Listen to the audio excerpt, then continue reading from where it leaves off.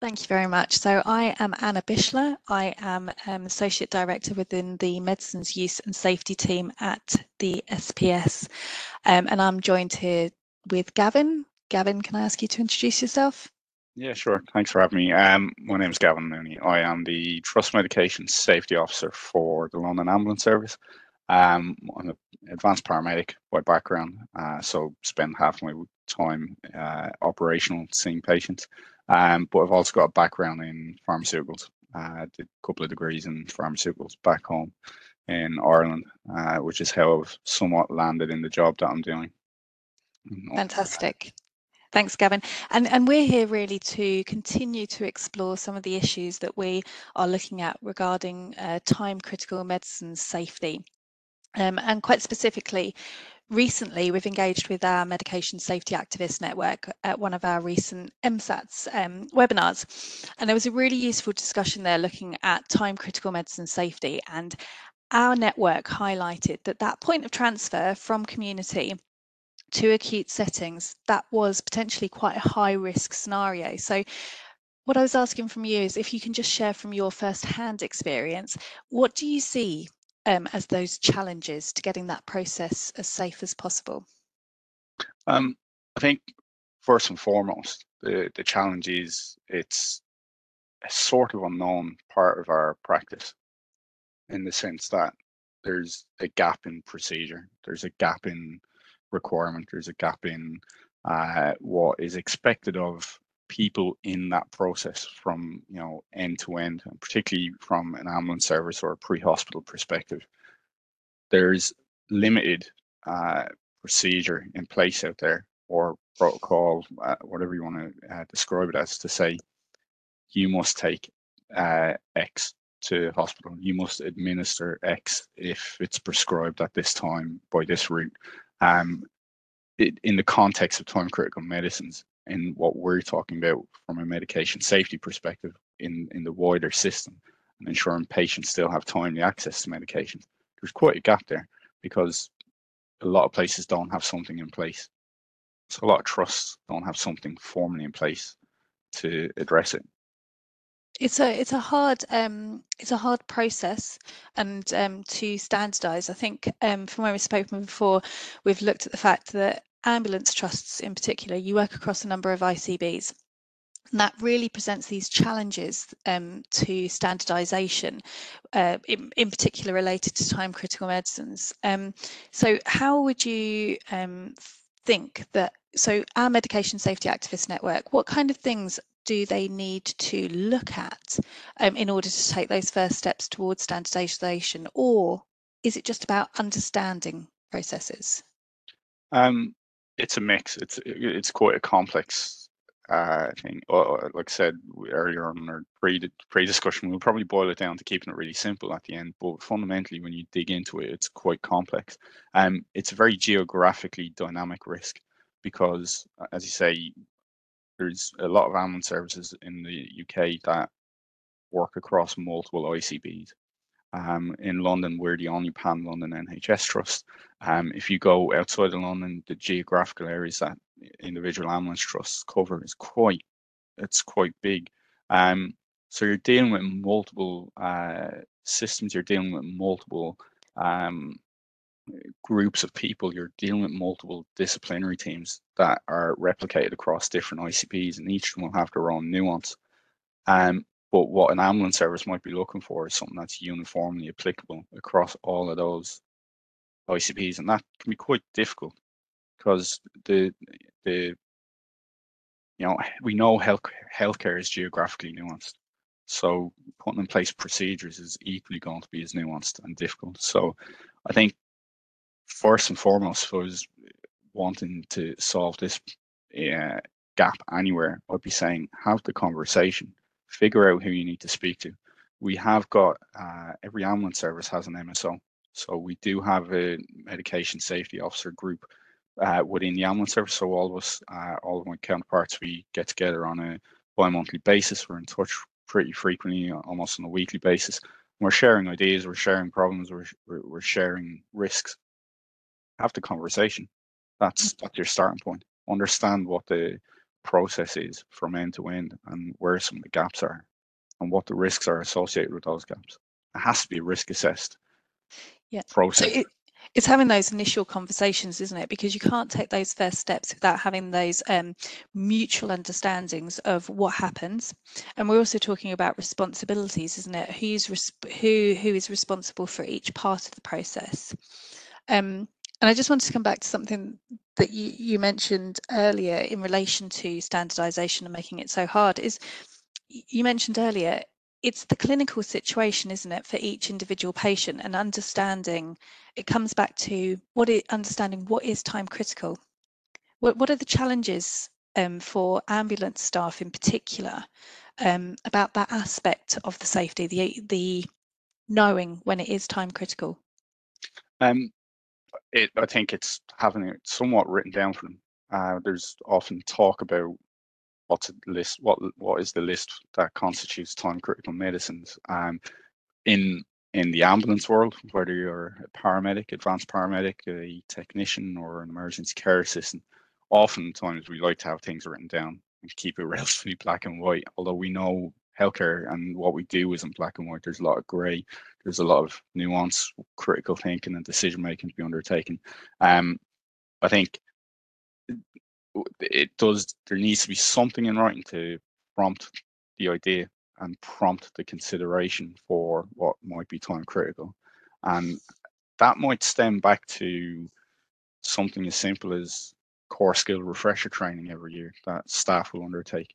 For, putting similar to what we had at the MSATS webinar last week, where we had advocates for time critical medicines, those videos being shared with staff, just to give them the sense of importance, sense of understanding that you need to do more than just write down what the medication list for the patient is.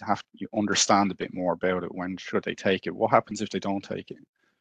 When do they need to take it? And if you don't take it, does that really put you out of kilter? And we saw that in the presentations last week, where we had the lady talking about having Parkinson's, and it's a very refined regime, and anything that disrupts that can have a significant impact.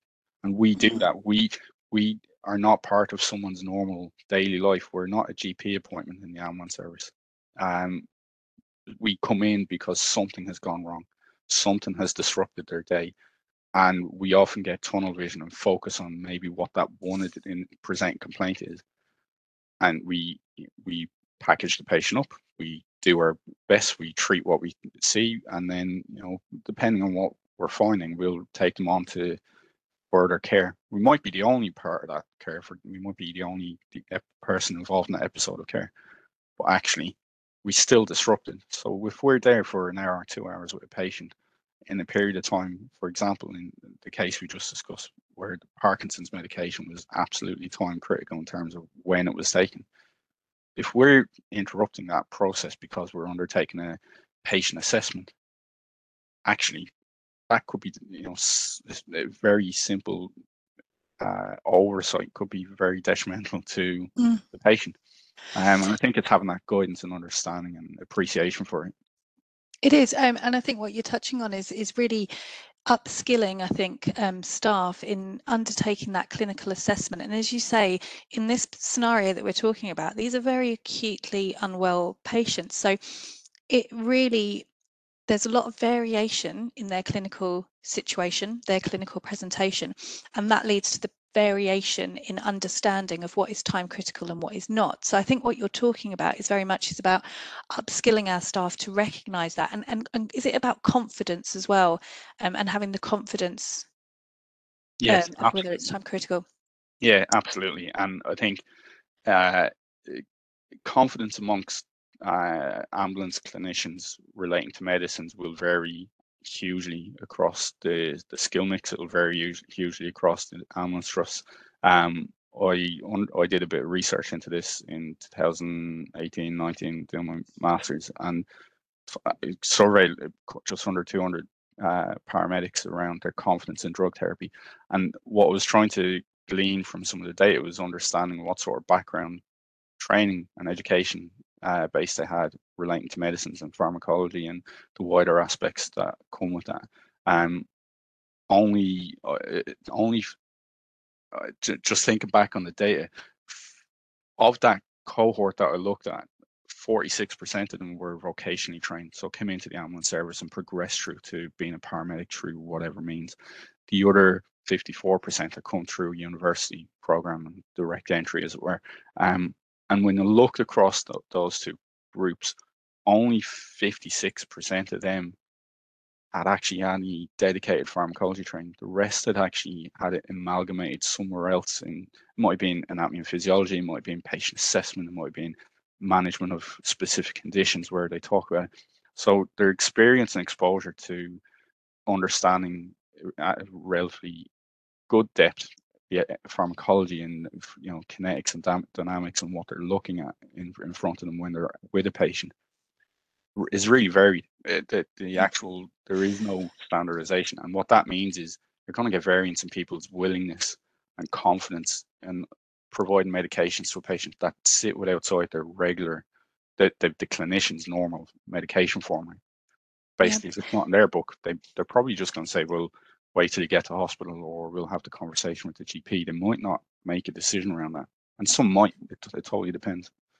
And that's a really key point, going back to what you said earlier. What can our medication safety activists do? You said you need to find out information, you need to understand what is happening in practice at the moment, and that's a key step that our medication safety activists can do in getting that understanding of what is the knowledge within the paramedic staff and the confidence, and seeing if there's any improvements that can be done in relation to that. One thing that you just mentioned there, you were talking about having, I think you touched upon the fact that you need that information to make that informed decision, the clinical assessment, and something that I think we've heard feedback from is about access to what the patient is usually taking and the indication for that as well. Can you talk us a little through about how access to health records factor into time critical use, and is there any challenges there? Lots. I think it'd be fair to say I've been working within the UK system, so I've been working in the London Ambulance Service just coming to 10 years, and in that 10 years, the access to information we have has come on leaps and bounds. So there was a time where we had no digital access to people's medication records, or their past medical history that you would traditionally see in primary care or within secondary and tertiary care. So we were very much having to put that jigsaw together at the point in time, and it might be we were looking for discharge letters on scene or prescriptions in the patient's home, copies of prescriptions or repeat prescriptions, or even just looking at the dossier box. And the risk there is the information might not be accurate, up to date. There's lots to talk about in that sense around concordance with medication and everything that that comes with that in the context of clinical risk. But it's gotten so much better. We now have access to summary care record for all of our patients. How that's accessed and the means by which clinicians can access that in the pre-hospital world varies across ambulance trusts. But in principle, we can see it. But again, sometimes that information might not be up to date. It might not even be there. We might be able to find the person on the summary care record because we can search by NHS number, date of birth, all the usual parameters. Actually, the information digging into the background might not be populated. If the information is not there, then it's not being able to be used. And again, that's an action, isn't it, for our medication safety activists, is to dig into that and to find out, is the information in the right place at the right time to be used? I just wanted to quickly touch, we've spoken before, Gavin, myself and you, about actually sometimes that information we can glean from the patients themselves. It's really useful to obviously speak to the patient, engage with the patient, and we've got associated podcasts actually on that. But there's also an element about the patients having the medication, the actual physical medication with them. We have heard of initiatives like the Green Bag Initiative that maybe in certain areas it might be called something slightly different in other areas, but can you talk us through how useful that is, and is there anything that our medication safety activists need to be looking at in relation to making sure that we get that medicine with the patient into the acute care setting? Yeah, so the Green Bag scheme is relatively, I was going to say ubiquitous, and known amongst the pharmacy world. It's probably not as widely known within the ambulance services at the frontline operational clinician level, and it will differ, as I say, between ambulance services. We've looked at this with a couple of our acute trusts, specifically in the last year or so, particularly in the context of winter pressures, where we have patients, unfortunately, stacking up in back of ambulances on the ambulance ramp, or additionally in the corridor of A&E, and it is, as sad as it is, that's the reality, and actually that presents us a risk. And we were trying to address that as a risk with time critical medicines and what the green bag scheme might be able to bring to that. And essentially what we boil it down to was, again, keeping it simple, as mentioned earlier on, and it was just a communication to all of our staff to say, please consider bringing medication with the patient, bringing a copy of the prescription if it's there, and talking to the patient and asking, have they been taking medication? Do they have enough? Prepare for the worst, plan for the best. You might be in hospital for a night, you might be there for a week, you might be only there for 4 hours, but you bring enough medication. We don't, in our trust, carry green bags, as in the traditional green bag that you would be familiar with within our organization, but we have got patient property bags, which are barcoded, and we can take pictures of the barcode, we could attach it to the patient record, and within that we could place medications, and there's a section on the bag to list what the medications were. And it's just a case of highlighting, if you're going to bring it, that's how you bring it. Ensure you hand over that's where it is when you land at the receiving facility. But again, trying to find uniformity with that process will differ across each acute trust, because in one area of London we might have queues that could be potentially, in the depths of winter pressures, last up to 4, 6, often longer hours, and that won't be too different for our colleagues in trusts across the country, and it's a well-known news story, as it were. And in other parts of London you might hand over and be gone from the patient within 10-15 minutes. So actually the risks associated, it is a very dynamic risk in terms of that handover process, and the communication that happens within that. Yep, no, thank you. And I know there are a lot of initiatives countrywide, isn't there, and different initiatives, and like we've said, it's that difficulty in getting the uniformity with that. We've spoken about uniform practice from care homes, for example, in the locality, and how they manage to get those medications into the acute sector. And again, everything boils down to this, having this mutual understanding of what is going on, what the processes are, what the responsibilities are in relation to the medicines at these points of transfer, and with the education and training as well. So I think we've got quite a few suggestions that you've made, Gavin, of where our medication safety activists would want to gain that understanding in order to take the next steps with medication safety activists. So I hope that kind of ties it up, and probably the key points that we want to get across at this point. So I think we just need to acknowledge that there will be no one size fits all. We want to look at our processes, our pathways, and I think hopefully in our medication safety activists undertaking that process, in themselves, they will be able to find those little pockets of good practice, and also the pockets of where things aren't going as smoothly as possible, and that will hopefully prompt them into those next steps. So thank you. I just wanted to thank you very much, Gavin. That's been really insightful. Thanks for having me. I appreciate it. Absolutely. So it just leaves me really to tie up, to say that a lot of this conversation, it's been born out of our conversations related to time critical medicine safety, which has been part of our medicine safety across the system webinar series. That's a quarterly webinar series that we run, which is looking at the difficult medication safety issues that that are across our whole system. So some of the hot topics. So all I'd like to say is, if you haven't yet registered on the SPS website To find out about the next topics or what resources that we have there already related to these topics, then please do so. You can register from the SPS website. So I will close there. Thank you very much again, Gavin. No worries, thank you.